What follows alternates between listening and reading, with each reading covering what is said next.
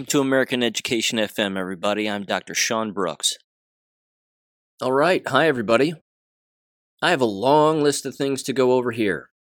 A great deal of things, including some sort of on-the-ground analysis of what's going on and some observations as to what's going on within some of these K-12 schools all across the nation here, specifically, however, in Louisiana. And I'm going to get to that a little bit later. A couple of jab-related things very briefly, and again, the decline of enrollment in K-12 schools is going to be a great deal of this also. So first of all, however, I want to mention just a couple of things. I don't really talk about this often, but I do have a store that just has t-shirts, mugs, and things like that. You can check that out on my website. I've got a bunch of different new t-shirts on there now.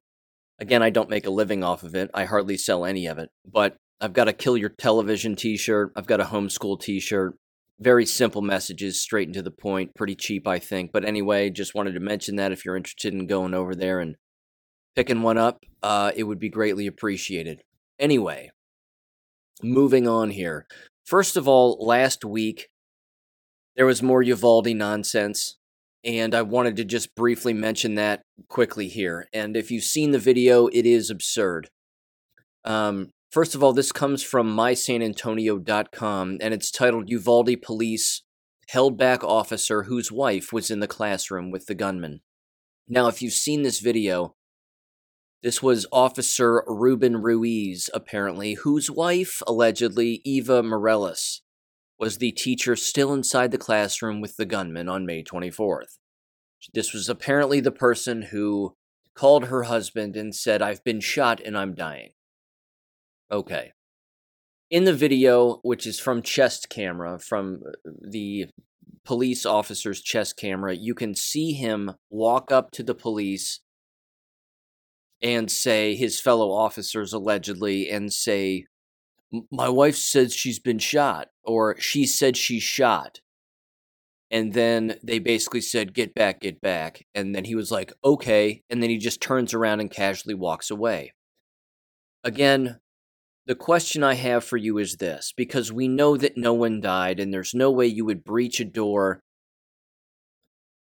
with actors on the inside, exposing the actors on the inside, or, even worse, open the door and no one is on the inside, which is likely the case in this scenario. Or again, that it was just a drill and they were actually inside, but there was no gunman on the inside. Something along those lines. My point is this. If your wife was being shot or had been shot and was dying on the other side of the door, would you just casually turn around and walk away from police officers who told you to just turn around and walk away, as you yourself are a gun-carrying police officer? Of course not. Because no logical person would do that. Unless, of course, you wanted your wife dead, and there was a real shooting, and, you weren't fond of her because, I don't know, some reason. Other than that, most people would be punching police officers in the face to get to their actual wife, who was in harm's way. That's what real men would do. Not so in this case. Not because he wasn't a quote-unquote real man. Clearly he wasn't, because he's an actor, and he's playing along with this entire charade. But it's evident, again, that these are actors, and that this was a drill that was scripted right down to specific scenarios and personal stories and all of this other stuff that they had to catch on camera in real time. Again, in the past, like with Sandy Hook, there were scripts and scenarios, but nothing this detailed to the point where they actually had it on camera, because with Sandy Hook, they just used the media to be their bullhorn. They still have the media as their bullhorn in this Uvalde hoax, but at the same time here with this, you have something different, which is they've just kicked up their scripting another notch with the security cameras and the chest cameras and all this other stuff, and then this one guy, Ruben Ruiz, just randomly walks in and goes, "Hey, my wife's in there. She says she's shot." And they're like, "Take it easy, bro." And then he, again, just casually turns around and walks away. They're kicking it up with all of those different scenarios because, again, they have to do whatever they can to trick the non-thinking person into believing that something happened here when clearly it did not. So that's it. That's Uvalde. I still have questions again about the Texas State Committee in their Texas government that apparently reviewed some of this material. Why have we still not seen chest camera footage from inside the classroom then? We're getting closer. I mean, are we not? We're getting closer and closer. We're getting closer to the door. We're getting closer to them actually having to breach the door. Why have we not seen any of that on actual camera? Why have we not actually seen them lethally shoot said shooter with dead children bodies laying around? Can you not blur all of that out? You probably could, but we still haven't seen that footage, is my ultimate point. So the more footage they show us, it doesn't legitimize their false story, is what I'm trying to say. It just exposes more of it, certainly for the thinking person. For the irrational person who's not thinking and doesn't believe the depths of evil, that evil can actually drop themselves to, it's not doing anything for them other than getting them to believe the lie even more. So that's all I wanted to say about Uvalde. Okay. There's another thing going on here which I haven't made mention of, but I'm going to now, and it's the Nikolas Cruz trial for his sentencing for the Parkland shooting at Marjory Stoneman Douglas. This is turning out to be accurate from what I can tell. Again, you know my wavelength of thought on this, that I have to start off with "it didn't happen, it's a hoax," and that's usually because of the blatant coordinated media response that takes place as soon as the shooting takes place, or alleged shooting takes place. What leads me to believe that this actually happened, and that the likely scenario is the following: that Nikolas Cruz was either MK Ultra'd to the bone. He's clearly not well. That's beyond evident. He's clearly been brainwashed. That's beyond evident. Would he be capable of something like this? Yes. Without assistance? I don't know. He's certainly received brainwashing assistance from someone in a mental hospital at some point, or encouragement from the FBI, CIA, whatever else. That's my estimation.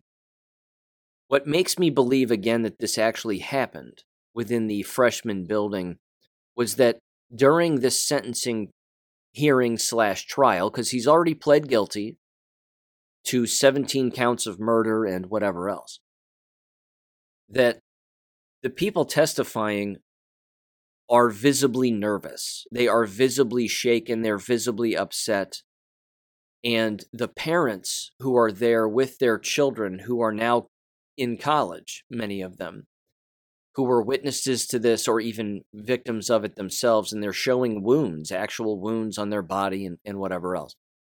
They are crying in the audience, and they're not acting. These are actual people that are visibly upset. Again, I don't think we're talking about crisis actors here, because if you compare it to Uvalde, it's night and day when it comes to the differences between them. In Uvalde, you have no tears whatsoever. You have nobody shaking and crying. You have none of that. They're very still, not a single tear. Oh, this is just awful. They're even smiling in many cases. Whereas with this Nikolas Cruz thing, it is not the case.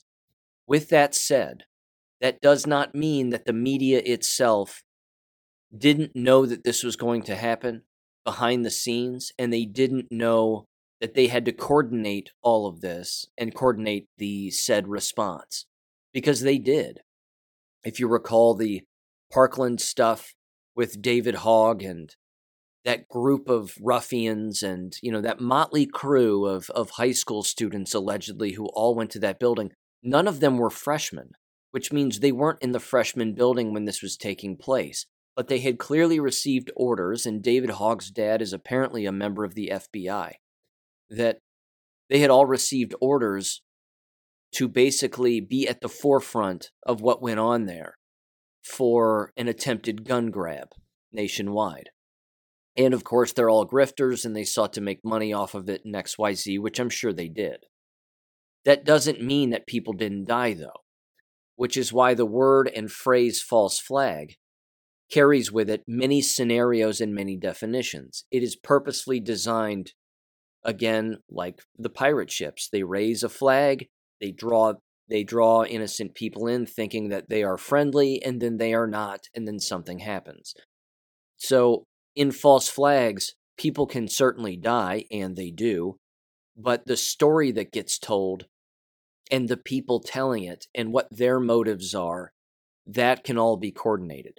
They can be separate things, but still intertwined behind the scenes for people like us to not fully see the entire scope of the picture.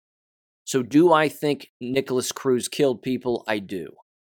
He's remarkably violent. I even saw footage of him inside of the jail where he attacked a jail guard. I mean, he went after this guy, and he clearly seems to be schizophrenic, to say the least.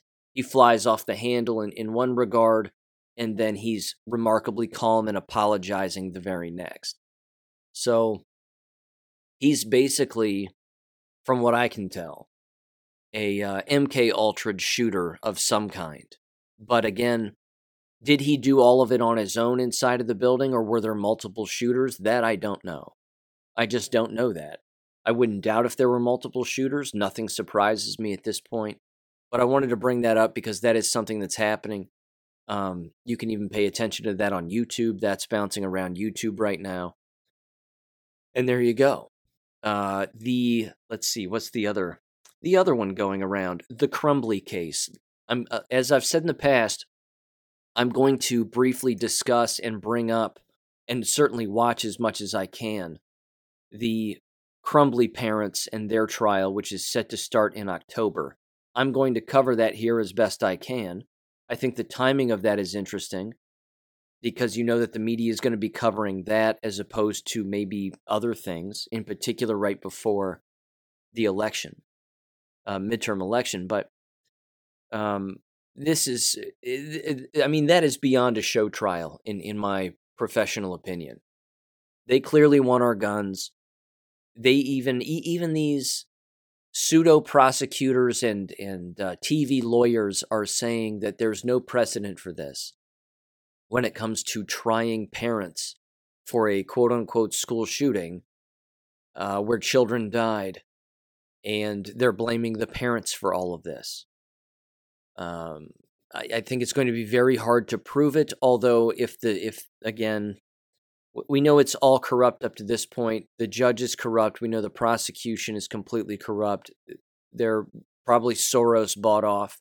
They need something like this in order to then go after parents in the future so that when they even manufacture a shooting that could be 100% fake, if they convince the parents that their dead child did something, then they end up locking up the parents and then going after the gun companies and so on and so forth. So this is a slippery slope, but that's what they want. They want a slippery slope, and they want all of us to stand on it and then fall for it. I still to this day cannot believe that they are on trial, but then again, that's the judicial system in our country, and that's corruption, and that's the way it goes. Okay, moving on. This next one was sent to me by Jesse James from the Dangerous Info podcast, and this article, again, about K-12 schools and enrollment and educators leaving and a number of other things, that giant basket of hilarity that's occurring right now. This exemplifies the problem on many different levels, because the excuses that teachers are using for why they're leaving aren't telling the whole story. And they're leaving out again a lot of the mask abuse and the shot pressure and the bioweapon and all of that stuff. Because again, they've gotta bring out that old saw and use that old saw of, well, it's an unprofessional environment and us teachers aren't being listened to, and it's administrative inconsistency and a lack of discipline and whatever else. They have to say that because they can't say the reason we're leaving is because we're sick. because 90% of us took these shots and now we're remarkably ill. And we don't want to enter an ill environment where people might be sick. Again, the brainwashing has so many levels here that it's next to impossible to find a place to start with these people. But this is why I've directly related this to a cult now. And it is, in fact, a cult. But I want to get into this here, and it's kind of a lengthy article, but it's worth it. It's from the Emporia Gazette, emporiagazette.com. It's titled "Former USD 253 educators explain decisions to resign." And this came from July 23rd. It says the following. Quote, "The teacher shortage is hitting Kansas hard, with 1,381 vacancies in the state as of spring 2022, according to the Kansas Department of Education. Emporia Public Schools has also been heavily affected with over 70 open positions according to numbers the district published Tuesday. The vacancies came after USD 253 experienced record resignations in the past school year. The district reported more than 40 resignations since April 3rd in the agenda of its special meeting Thursday, where board members voted against pausing William Allen White Elementary due to staffing shortages. They paused the entire school. I mean, let that sink in. We don't have enough teachers to have students in this school. Ergo, we have to close it, quote unquote, temporarily or pause it.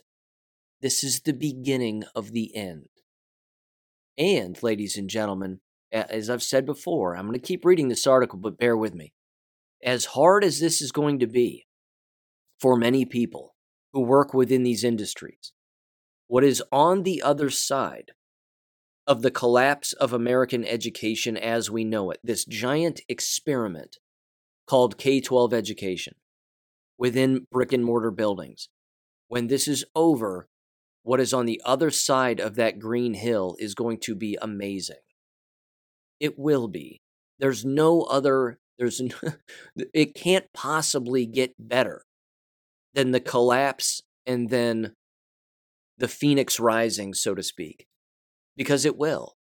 But it will be homeschooling and a bunch of other things, which again is going to breed independence, and that's going to be a good thing. Morality, hopefully.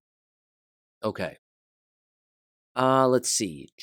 It says, due to staffing shortages, and instead granted the superintendent full authority to explore staffing options for the district. That's not going to be good either, because they're going to end up hiring people who are not qualified. And they'll ask the State Department of Education for assistance in that regard, and they will be given it maybe.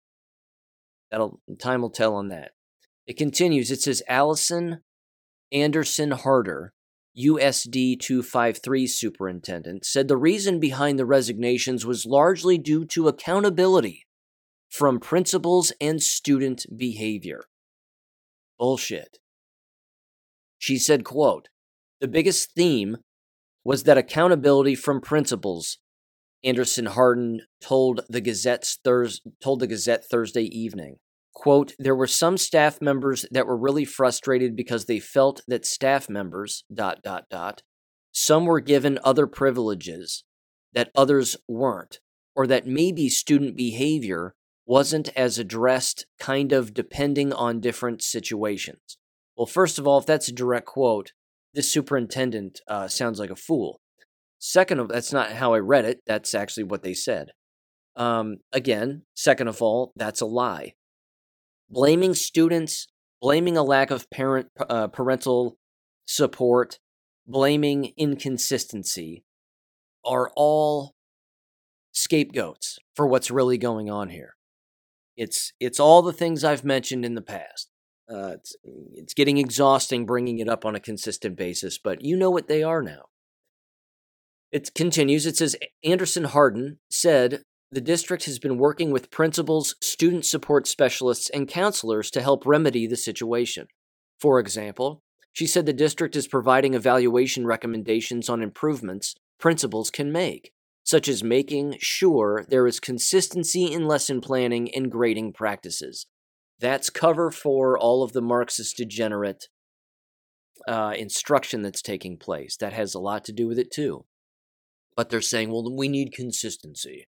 So what kind of consistency are they after? Moral consistency or immoral consistency? They then said, we take all of that very seriously when we know that those are problems that we address them, she said. This is not a very literate person. Good Lord.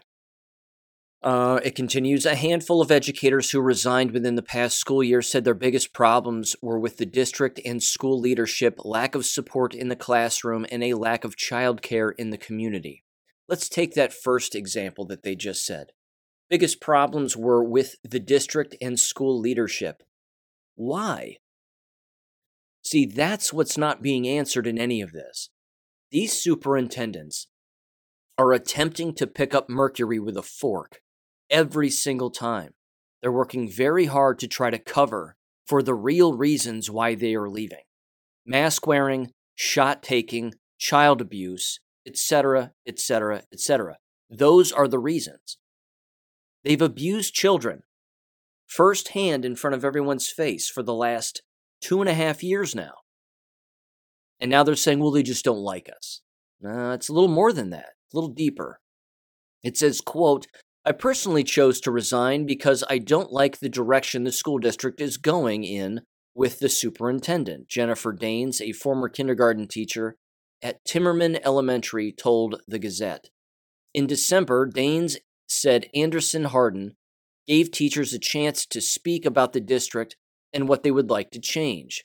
That's, wow, that's a trap, ladies and gentlemen.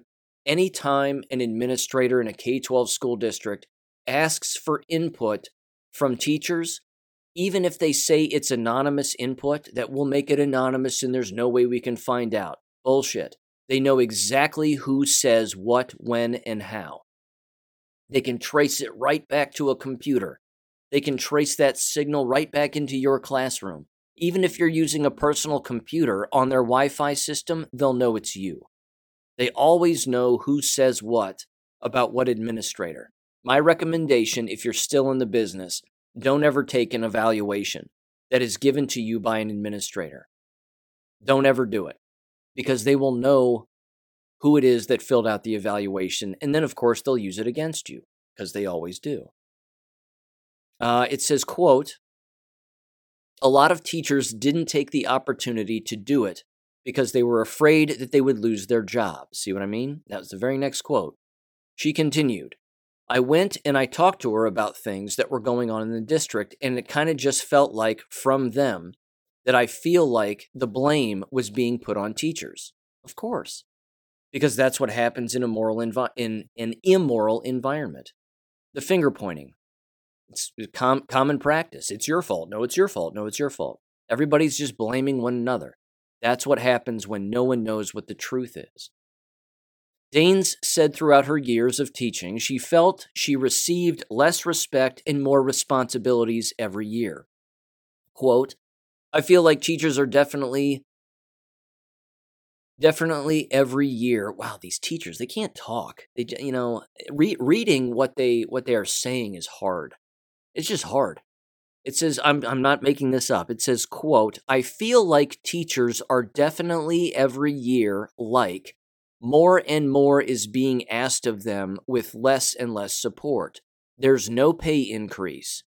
Getting quality para support is so hard to find, and it just makes for very stressful years, Daines said. How about you just do your job? But, again, your job is now the plight of an immoral person and one who has to sanction child abuse. So there's that. It continues. It says, as a ninth-year teacher, Daines made $43,000 last year, a salary she said was hard to live on in Emporia. Daines also has 3 children who will be attending Emporia Public Schools in the fall. I was kind of sad to leave because I love the families that I worked with, she said. The parents where I taught really had teachers' backs, but I don't know if that's the case everywhere. Transparency is great, and I think that they get that at the school level. I just don't feel like they get that at the district level. Quote, I think the trend will continue as long as teachers are being treated the way that they've been for the lack of support and resources and funds and things like that, Daines continued.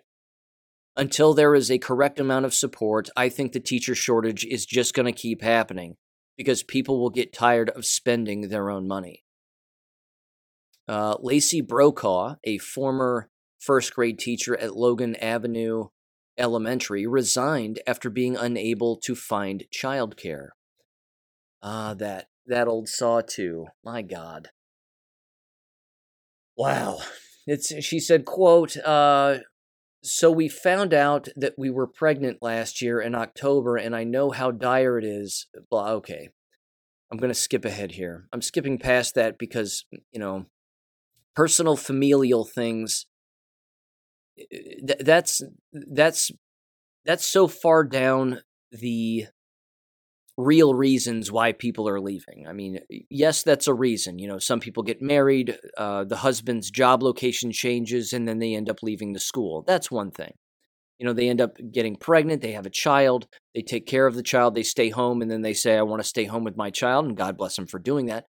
And then, of course, they end up saying that they're leaving. The problems here are far bigger, though, and it gets into it a little bit here. It says, quote, historically, Emporia has been the cutting edge of the cutting edge. I bet they have. She continued and said, it's been difficult to gain employment by USD 253 because it's so competitive to get in. And now we saw the openings in late July for positions. People don't want to come here like they used to.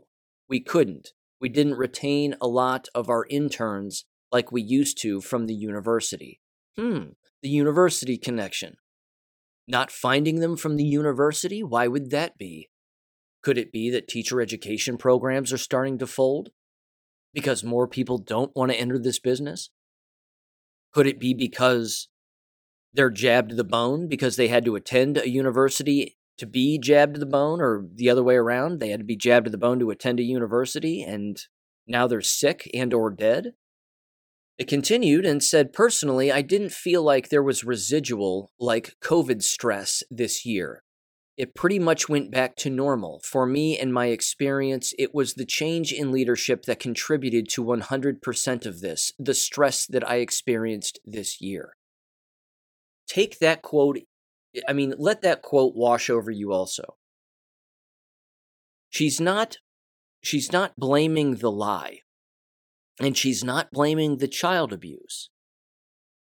She's blaming the fact that she wasn't paid more because of quote-unquote COVID, and then the constant leadership changes are stressful. Not a peep about child abuse. Not a peep. That's why this is a cult. Because they think that what happened is okay. It's not okay. Which means, again, she went along with it, which makes her what? A child abuser. It continues. It says Bailey Betts, a former instructional strategist at Logan Avenue Elementary, had worked for USD 253 for more than 10 years, 9 as a certified teacher before deciding to leave the district this spring. Betts' husband is a business owner, so after leaving the district, she became a stay-at-home parent and plans to homeschool her children for fear that their education would be subpar under the current leadership. Boom. That's a boom right there. It continues, quote, she said, if this option had presented itself a few years ago, it would have been a difficult decision. Due to the change in leadership at the school level, as well as the district level, the decision was much easier, Betts said. The list I made for reasons that leaving was the right thing for us outweighed the list by far. I had the hardest time with the thought of leaving a profession I had wanted to be in since I was 5. The students and the friends I had made while teaching. Okay. her quotation right there, too, exemplifies more accurately the real reasons why they leave and why it's hard for even the most moral to leave. It's difficult for the morally sound to leave because you're talking about leaving something that they were innately born to do, myself included. I knew I wanted to be a school teacher when I was in high school. I said, if these dummies can do this and be assholes and get paid, why can't I do it, be a nice guy, do it the right way, be smarter than them, and get paid and make a living? I thought to myself, of course, I can do this, and I can be better at it than they are. Just like this woman, same thing. She knew she wanted to do it, but walking away is tough. It's a hard thing to do. But what she's going to find out is that, again, there is nothing but awakening on the other side of that mountain. On the other side of that hill, it's just pure awakening. It's not going to be easy, but it's awakening nonetheless. And again, it's a very therapeutic approach to make a list of the pros and cons. Why do you want to leave? Why would you want to stay? I mean, that's something that they do in therapy. They would have people make those lists, and if the reasons for leaving outweigh the reasons for staying, then it's time to go. So good for her. She said the following. She said, I think many would like to think that many of the resignations had to do with COVID, she continued. I would say the only thing COVID did for teachers is show them that they are worth so much more than they are shown. I think many found out just how underpaid and overworked teachers are, and that is just expected. Oh, it's far worse than that. Miss Betts, it's far worse than that. She again doesn't reference child abuse, and that's too bad. She's still not there yet. She's not fully awake yet. It continues, it says, quote, I didn't leave the profession. I left Emporia due to poor leadership from the new principal in a very toxic work school environment, a former USD 253 educator who wished to remain anonymous said. Okay, this is somebody else then. It says, quote, I had been a part of USD 253 for 7 years, and it was a great place to be until all of the leadership changes last year. District leadership was one of the main pros to leaving. Another former USD 253 educator who also wished to remain anonymous added, I loved working under the effective leadership I had in my previous 8 years. Quote, I feel that the leadership that I had last year was in the pocket of the superintendent and was truly ill-equipped to do her job, the former educator continued. I feel like because we were asked as a staff that we expected and wanted new administration, she formed her response to meet them. In turn, she did not follow through on many of her statements she made during the candidate process. Many things that administration didn't do were contributing factors such as aggressive emails, not checking in on staff that were ill, not out with the loss of a family member or on maternity leave, and not acknowledging staff. It definitely felt like there was an in-crowd that knew things before others, or they were even told information that didn't pertain to them. Okay, good Lord. Oh, this is rubbing my scalp here. This quote is, I could spend an hour on this paragraph alone. It is a massive misconception among the most brainwashed educators that the role of an administrator is to hold the hand of a teacher. And very commonly, K-12 school teachers will blame administrators for not holding their hands and giving them the verbal and moral support they so desperately need. Ladies and gentlemen, the best educators are the ones who are self-driven, self-motivated, and don't need administrators around. Because those of us, i.e. yours truly, don't think administrators need to exist as a profession. They don't need to be around. They are quite literally useless. They either protect one side, their sycophants XYZ, and of course, the Marxist message that comes down from the top, and then they have to go along with it, or else they lose their job, or what? Or they have to attempt to work with teachers who don't want people to work with them because they are self-reliant. They are self-sustaining, to use that word. They operate on their own, and they do a very good job of doing things on their own without any help whatsoever. The needy educator is the worst educator. And this right here is a quote from what I would determine to be a needy educator. They're just needy. We need the support from administration. We need their help, and we need this and that. I've never asked an administrator for help unless it came to them not doing their job and me looking at them and saying, do your job. And it usually had to do with discipline. It didn't have to do with anything that was going on in my classroom. It had to do with, you need to follow up on what your code of conduct says you have to do. And by you not doing it is creating a problem for me. That's the bigger issue here. But man, these needy educators, it's embarrassing. No wonder the entire business is crumbling. Because they completely misinterpret the role of an administrator, and they have no idea that the role of an administrator is actually a useless role. It continues. It says, Anderson Harder, the superintendent, told the Gazette that teachers with concerns should come talk to her. No, don't do that. Don't do that. That's a trap. I have an open door policy, and I'll serve pie, because that's an actual thing. It's called Pie with the Principal. This is a gimmick and a tactic that school principals do in order to lure people in with food, and then they get them to talk and gossip, and then ask them questions about how they feel about the working environment, and then they use it against you in the future. It's a trap. It continues. It says, quote, we started listening tours last year. Oh my God. The superintendent started listening tours. We scheduled times that we could go to buildings, and then we just listen to what concerns they want to bring. If superintendents are creating listening tours, then they don't know what they're doing. And they aren't leaders, which brings up another point.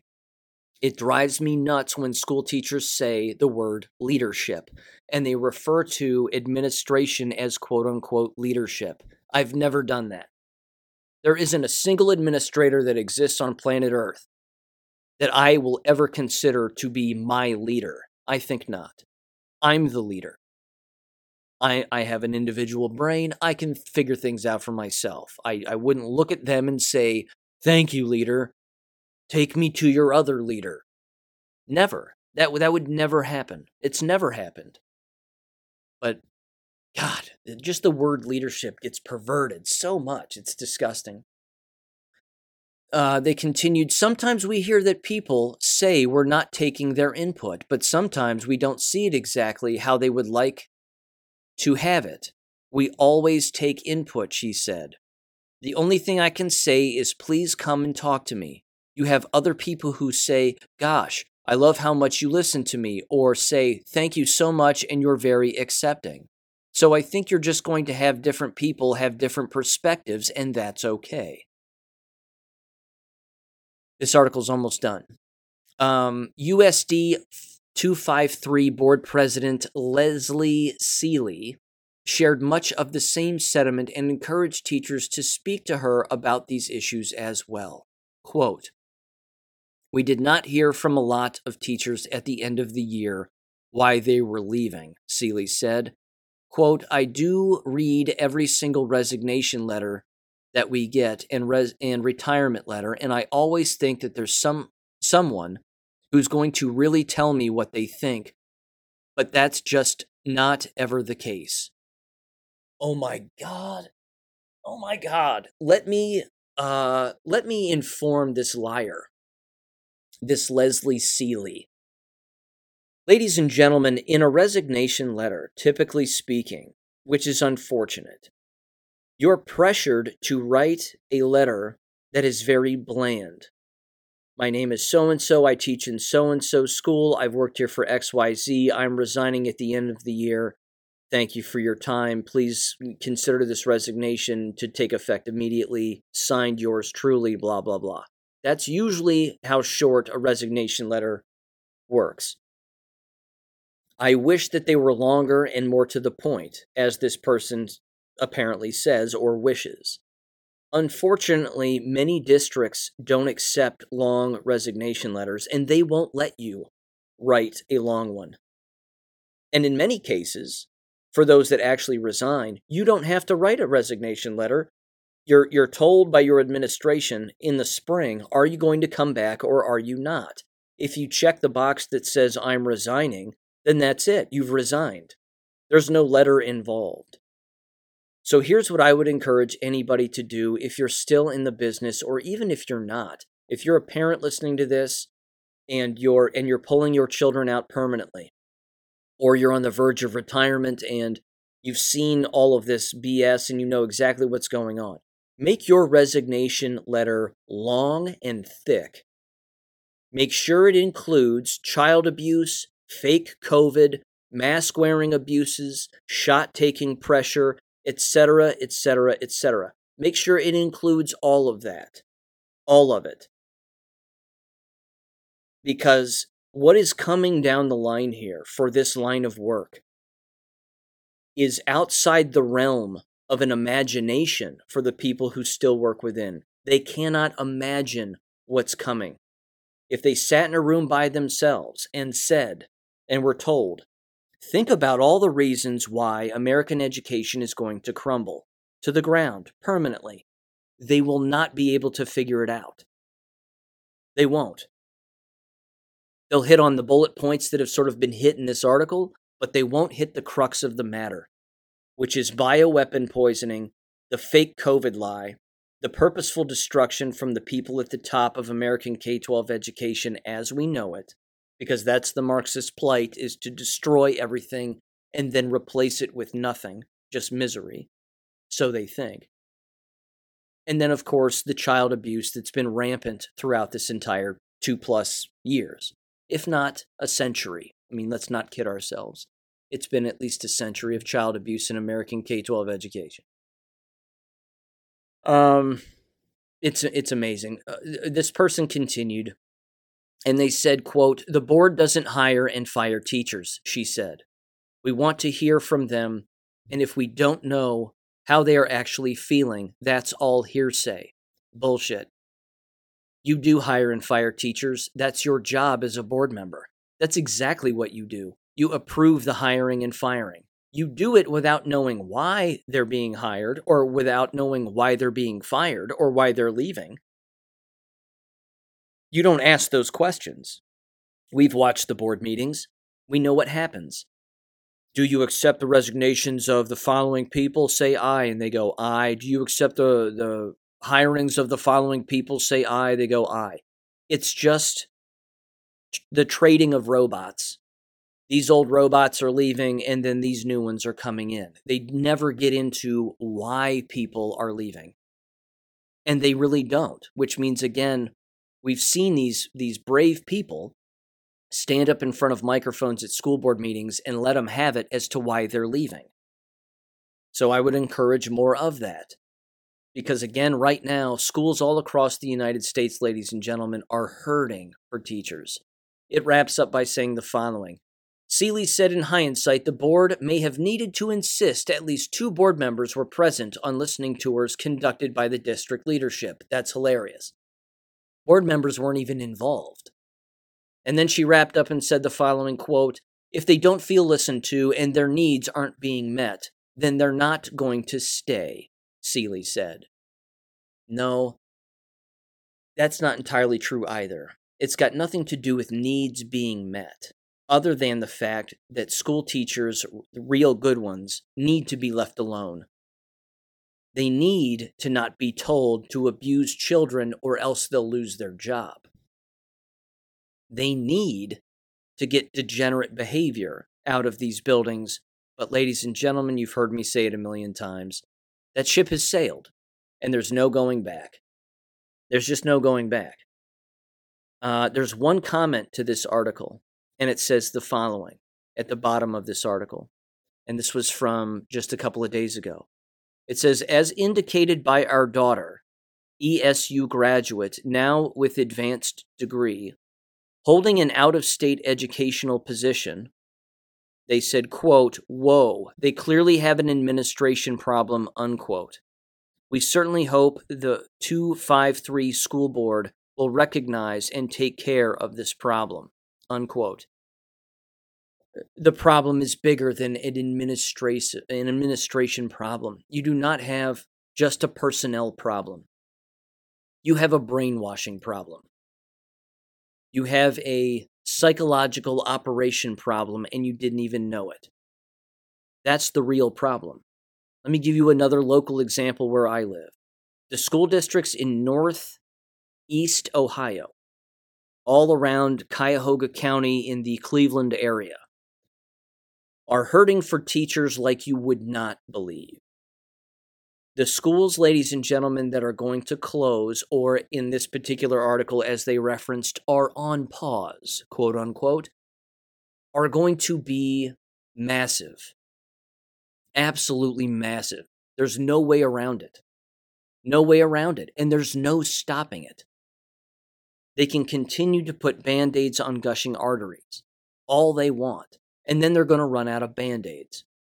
And then they're going to tax the taxpayers for levy money to just buy more Band-Aids. And then they're going to keep putting Band-Aids on, but then the lights are going to close and turn off inside those buildings. Then they can't pay the bills. Then what happens? Next thing you know, there's a chain and a lock around the front door. And then someone else comes in, some hospital or prison or whatever, mental institution, comes in and buys the building and buys the property. And then they get out from underneath it. I can tell you this too.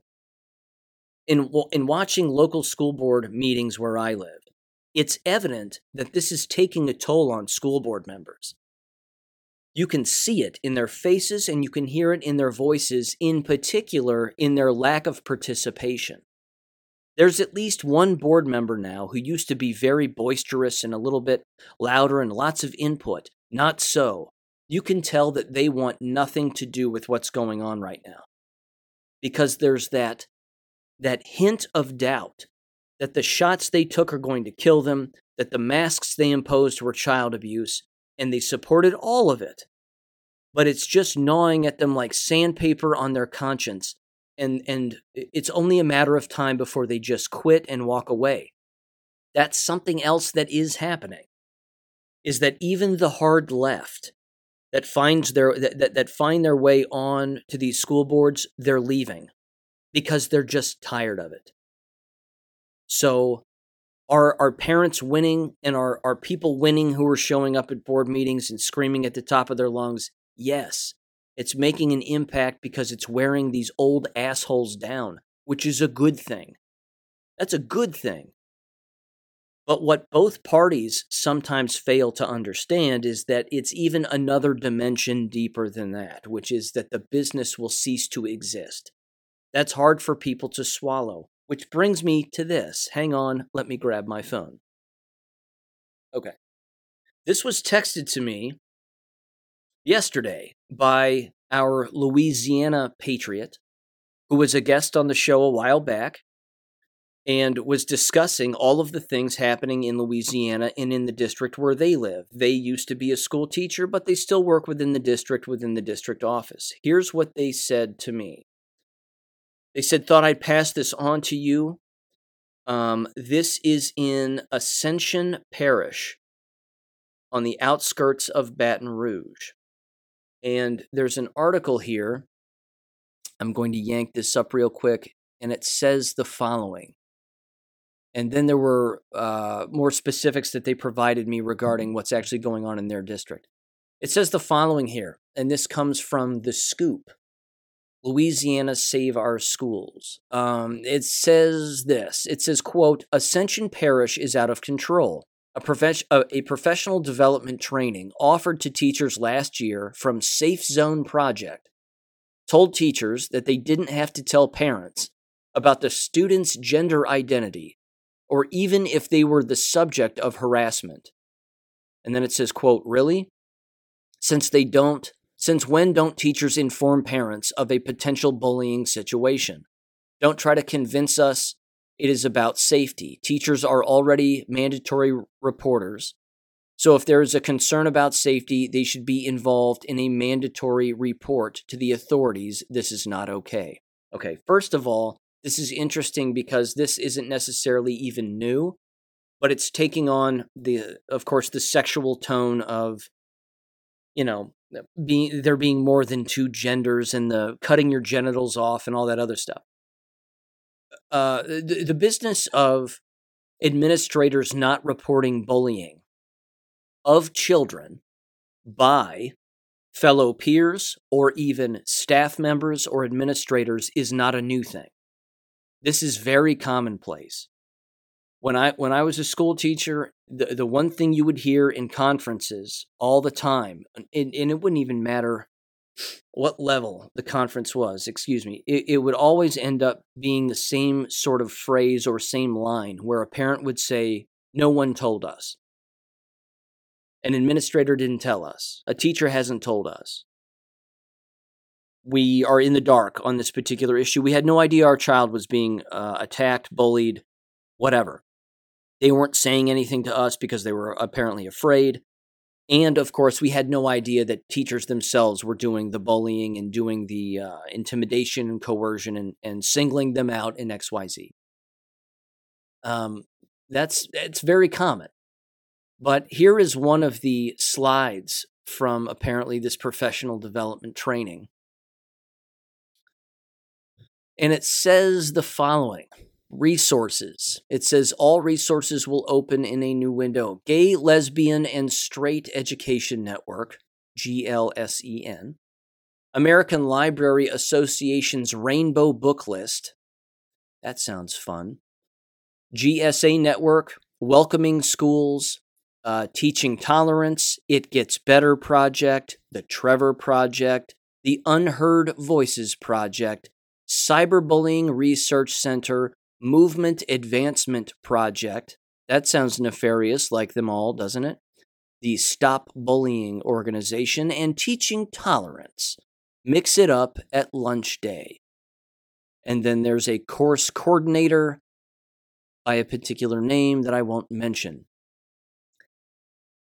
All of these NGOs getting involved in American public schools should be all the evidence you need that you as a parent have no say in what goes on.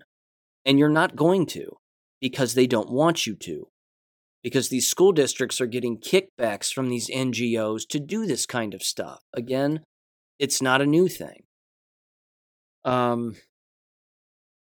They have course frameworks here in another slide for grade 4 social studies.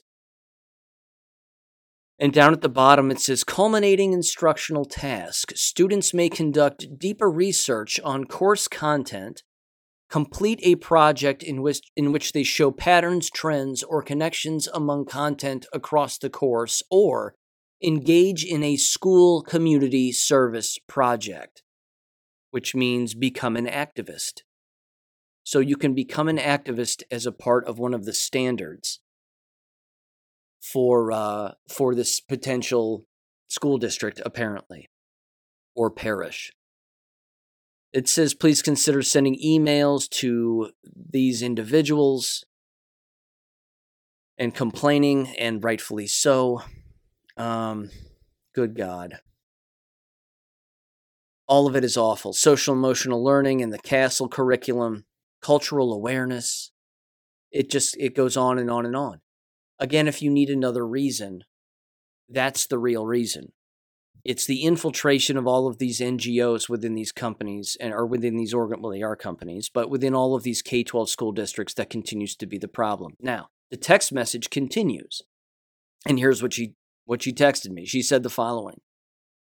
She said, oh, by the way, down about another 300 students in a particular parish and 150 teachers. She says that's not including principals, paraeducators, or superintendents, therapists, or others, including bus drivers, etc. She said, I think we have 34 schools total. That's an average of 4.4 teachers missing per campus. She then said 15 teachers in the last 5 days. They are talking about going to a 4-day a week to cut costs. So they've lost 15 teachers in just the last 5 days. Here's another element that is, again, a very serious variable that has occurred that, again, no one is talking about. If you take double, triple, or quadruple jabbed school employees and they go on break for the summer and you give them 2 months away from that said environment, if they're traveling or not, that doesn't matter. That's still 2 months of time between when they left and when they might return as it results to their potential illness. My point is this, countless teachers got sick and or died over the last 2 months that school has been closed for summer break. That's happened, which means now, even though back in the spring, much like as I mentioned in a previous episode with golf courses going private when they used to be public, they want their money up front. So do school districts. They want their money up front, which means when they put in their enrollment for children, they're taking the highest number of enrollment that they have in the springtime, which is when most are there because that's when final exams exist and state standardized tests, if that's still going on, which that would be an interesting question. Is that even a thing anymore? Because you'll remember in the last year or so, they got rid of them totally. They take that number of high enrollment right then and there, and then they send those numbers to the State Department of Education for funding. The problem, of course, is that over the course of the summer break, you're going to have sick and ill students, some of which are dead because they're jabbed. You're going to have even more homeschooling students, and they're not returning. And then the same is true, of course, for staff members themselves, which means the numbers that they've put into the Department of Education to receive the funding to pay these people, those people aren't going to be there. So they've got to do something with it. And they're going to take that money, from my estimation, and do whatever they can to hire temporary. Because it's cheaper to hire temporary than it is hire full-time. But you've heard me bring that up too. That's a dead end also. That's a dead end. You're again, substitute teachers don't want to go here. They don't want this job. They want nothing to do with it. They said this then. I asked about, well, does a 4-day work week rather, which is another trend that's occurring, does that indicate less pay for teachers? And she said no. She said they claim it'll cut costs on electricity and whatever else. Again, that's possible, but they've already got their funding for the year. So going to a 4-day work week, I basically just still have a hard time trying to figure out what that actually means, and why an alleged 4-day work week somehow solves their problems, or cuts costs or saves them money. I don't get that. Would it be possible that a 4-day work week with the electricity off and the lights off would somehow save enough money for them to sustain themselves even longer? I don't think so, but I don't know. I would certainly appreciate more specifics on that, but the 4-day work week, again, to me seems like a Band-Aid on a gushing artery. They then said this. They said, after listening to this discussion among district-level peers, I informed them that it's a dying, corrupt system and it's only going to get worse. I may as well have grown 3 heads with the looks I got from them. It was priceless. Shock and disbelief is what I was met with. They just cannot understand or grasp what's going on nor why. And I said, exactly. I specifically said, quote, exactly. They can't even see that going to a 4-day-a-week schedule is a literal decline and a destruction of their line of work. Remarkable, unquote.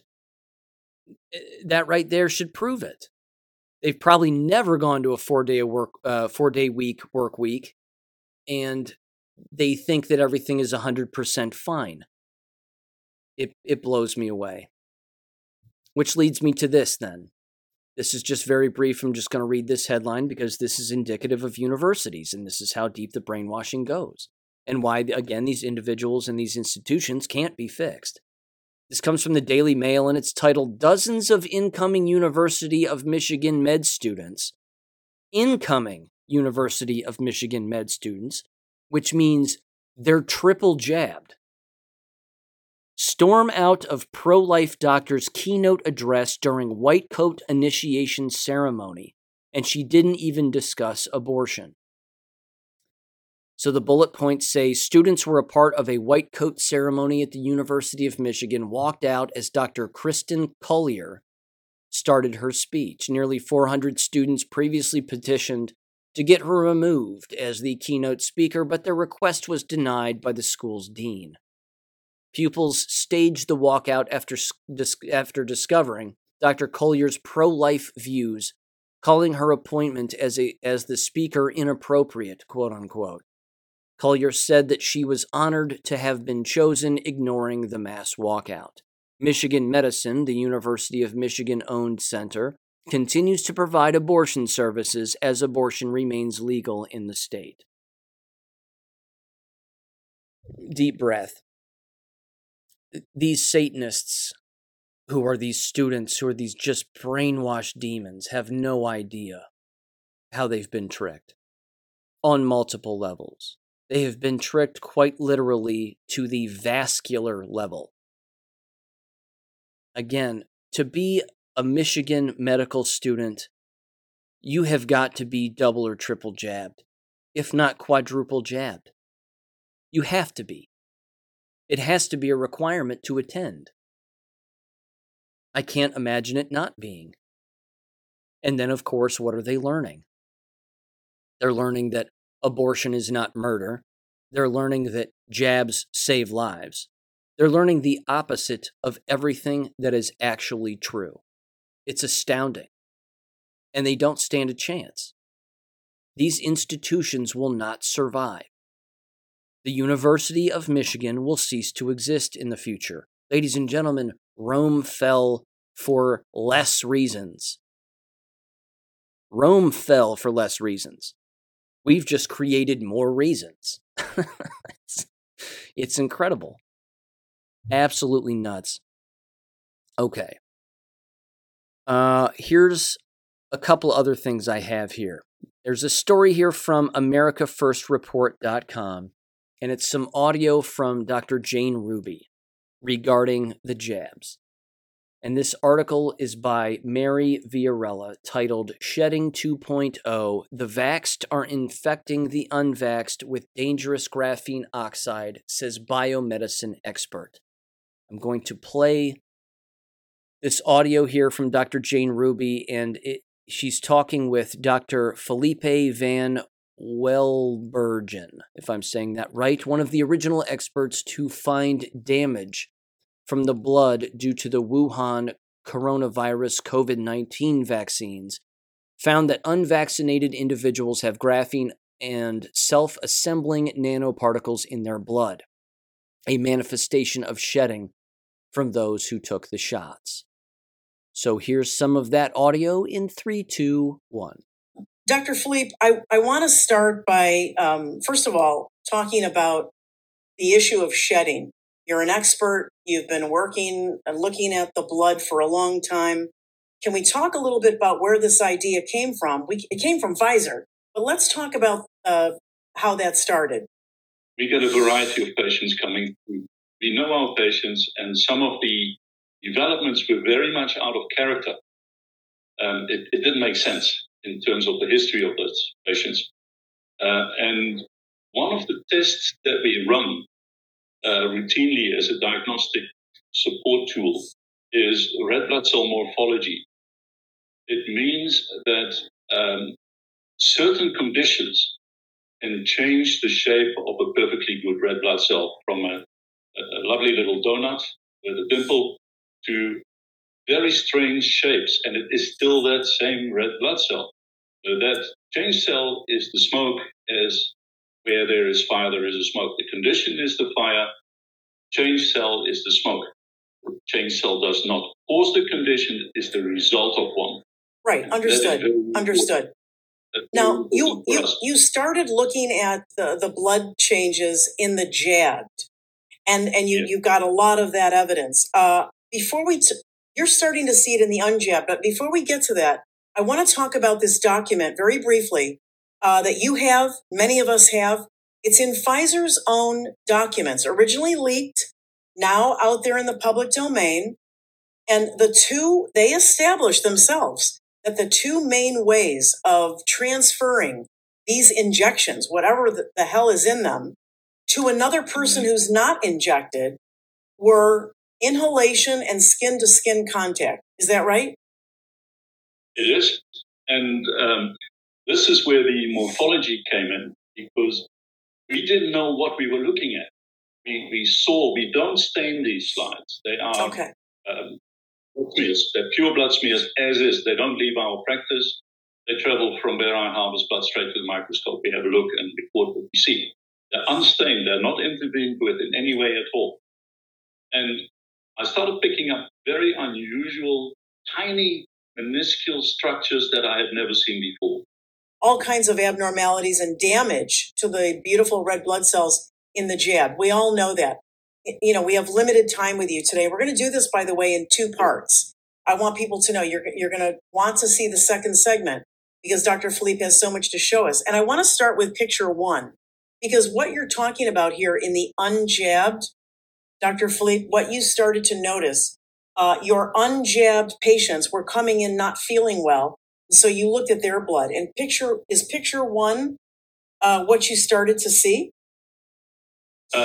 Yes, the unjabbed actually go right back. We picked that up quite a while ago, and that fitted the Pfizer document profile like a glove, because one male patient came to us with a neurasthenia, with fatigue. He was not jabbed. He didn't leave his home because there was work from home. His wife was jabbed. She left home, came back, and he presented with very similar cells what we see in jabbed patients. That was my first indication that there was a leak somewhere, the shedding. Okay, and so in this picture 1, and actually picture 2 is very similar, but picture 1, there are only 1 or 2 red blood cells that look like round donuts. The other ones have these sort of spiky changes. They're not perfectly round. What is that? Well, the first blood cell, the first slide gives you an assembly of reduced graphene oxide. But what you see is a phenomenon that we see in jabbed and in unjabbed patients, where the polarity actually pushes back the blood cells and creates a space. It also creates something which is called hypochromia, which is a discoloration of the red blood cell. The hemoglobin is stripped up. So they become essentially useless. And then in the lower half of that first slide, you see microclotting. Yes. That is also a thing that we check in patients with a D-dimer test. And even in asymptomatic patients, we see an elevated D-dimer. Yes. So we run that routinely as well. In that second slide, you see a development in that the cells that should be donut shaped. Yes. To your broader public, they should be like a donut with a dimple in it. Yes. Beautifully shaped. These things are quadrangles. They're octagonal, hexagonal. What has happened to those red blood cells that are all octagonal and all messed up like that? What are they doing? They've actually been damaged by the spike protein, and they cannot be restored. You can't repair red blood cells. So these things are basically lost to us. They're lost for 120 days, right? We make new red blood cells every 120 days. Ladies and gentlemen, I'm going to go out on a limb here real quick. First of all, sorry for the audio. It was a Skype or Zoom meeting from over the pond, so the audio was kind of choppy on Dr. Jane Ruby's end. I'm going to go out on a limb here and say that that's exactly what happened to me a year ago. Because I had this nasty cough, for those of you that have been listening to the show since then, for that length of time, 120 days. At least. It was about 4 months. And, yeah, that had to have been it. That I was shed on because I was around the jabbed in a city environment, of course, with 5G pumping everywhere and XYZ. Clearly not a good thing. It makes me wonder whether or not there are still some lingering effects as a result of that. And whether or not, again, those damaged red blood cells are either, I don't know if they're multiplying or what they're doing, but yeah, I mean, this is something that I'm going to continue to keep an eye on. I currently have this chest thing going on, which is interesting. It's not a cough, it's just sort of chest pain. So, not trying to be an alarmist or anything or panic anybody. I certainly am not panicked because I have all of the drugs and supplements at my disposal here where I live, but yeah, this is something to keep in mind. I've talked about the shedding at great length in the past. There's no doubt that these jabs are shedding via electromagnetism, and I find it interesting or very difficult to believe that it's through skin-to-skin contact or through breath. I find that hard to believe. Electromagnetism, sure. I would believe that if you're around abnormal cells that exist within people who are jabbed, then your cells will react in an abnormal way and then respond in kind, or in this case, not in kind, if you know what I'm saying. So, yeah, stay away from the jabbed is going to continuously be a thing that we have got to say. And a message that we have to keep moving.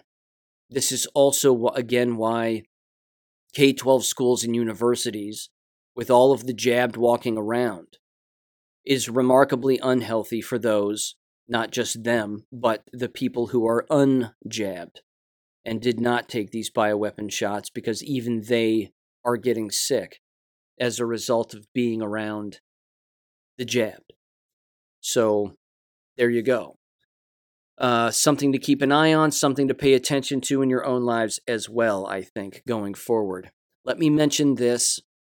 This will be the last thing. It was an anonymous post on greatawakening.win. I thought it was very indicative of, again, the larger picture here of what's going on, and remarkably telling. It's titled, "Make of This What You Will." It says, quote, "My wife and I needed to order a headstone for her father that passed in February. The guy I talked with at the local monument dealer was literally out of breath. He said business is 600% greater than last year, and that his best guess for a completed headstone is a year from now, if paid in full when order is placed. Lots of people are dying now, much younger and unexpectedly. They said. What do you think is causing it? I asked. COVID, of course, was his reply. The jab never crossed his mind at all. How could it? That's safe and effective. Without it, things would be much worse. No point in arguing with him. Lots of people just like him." Unquote. And I agree. Again, the rationalization for all of this is astounding. And the lack of knowledge among people about what's really going on is overwhelming. It's overwhelming. So I'm going to do my best to try to detox from this current thing that I've got going on, whatever it may be. I'm not sure. The last thing I'm going to do is go to a hospital. I certainly don't want to do that. Like I said, I feel fine. It's just some sort of weird chest pains. Who knows? Could be a little graphene oxide floating around the chest again. but no cough, everything is good to go. But I got to tell you, these stories of people not waking up and working within these businesses and seeing a massive increase or a massive decrease that would indicate a very telling problem, and them not picking up on it is remarkably problematic. And I don't think it's going to get any better. So again, if you needed another reason to stay away from K-12 school environments or universities, I give you Exhibit A. Ladies and gentlemen, I'll catch you on Friday. Take care. Thank you for listening to American Education FM. Make sure and check out AmericanEducationFM.com for more information. Take care and God bless.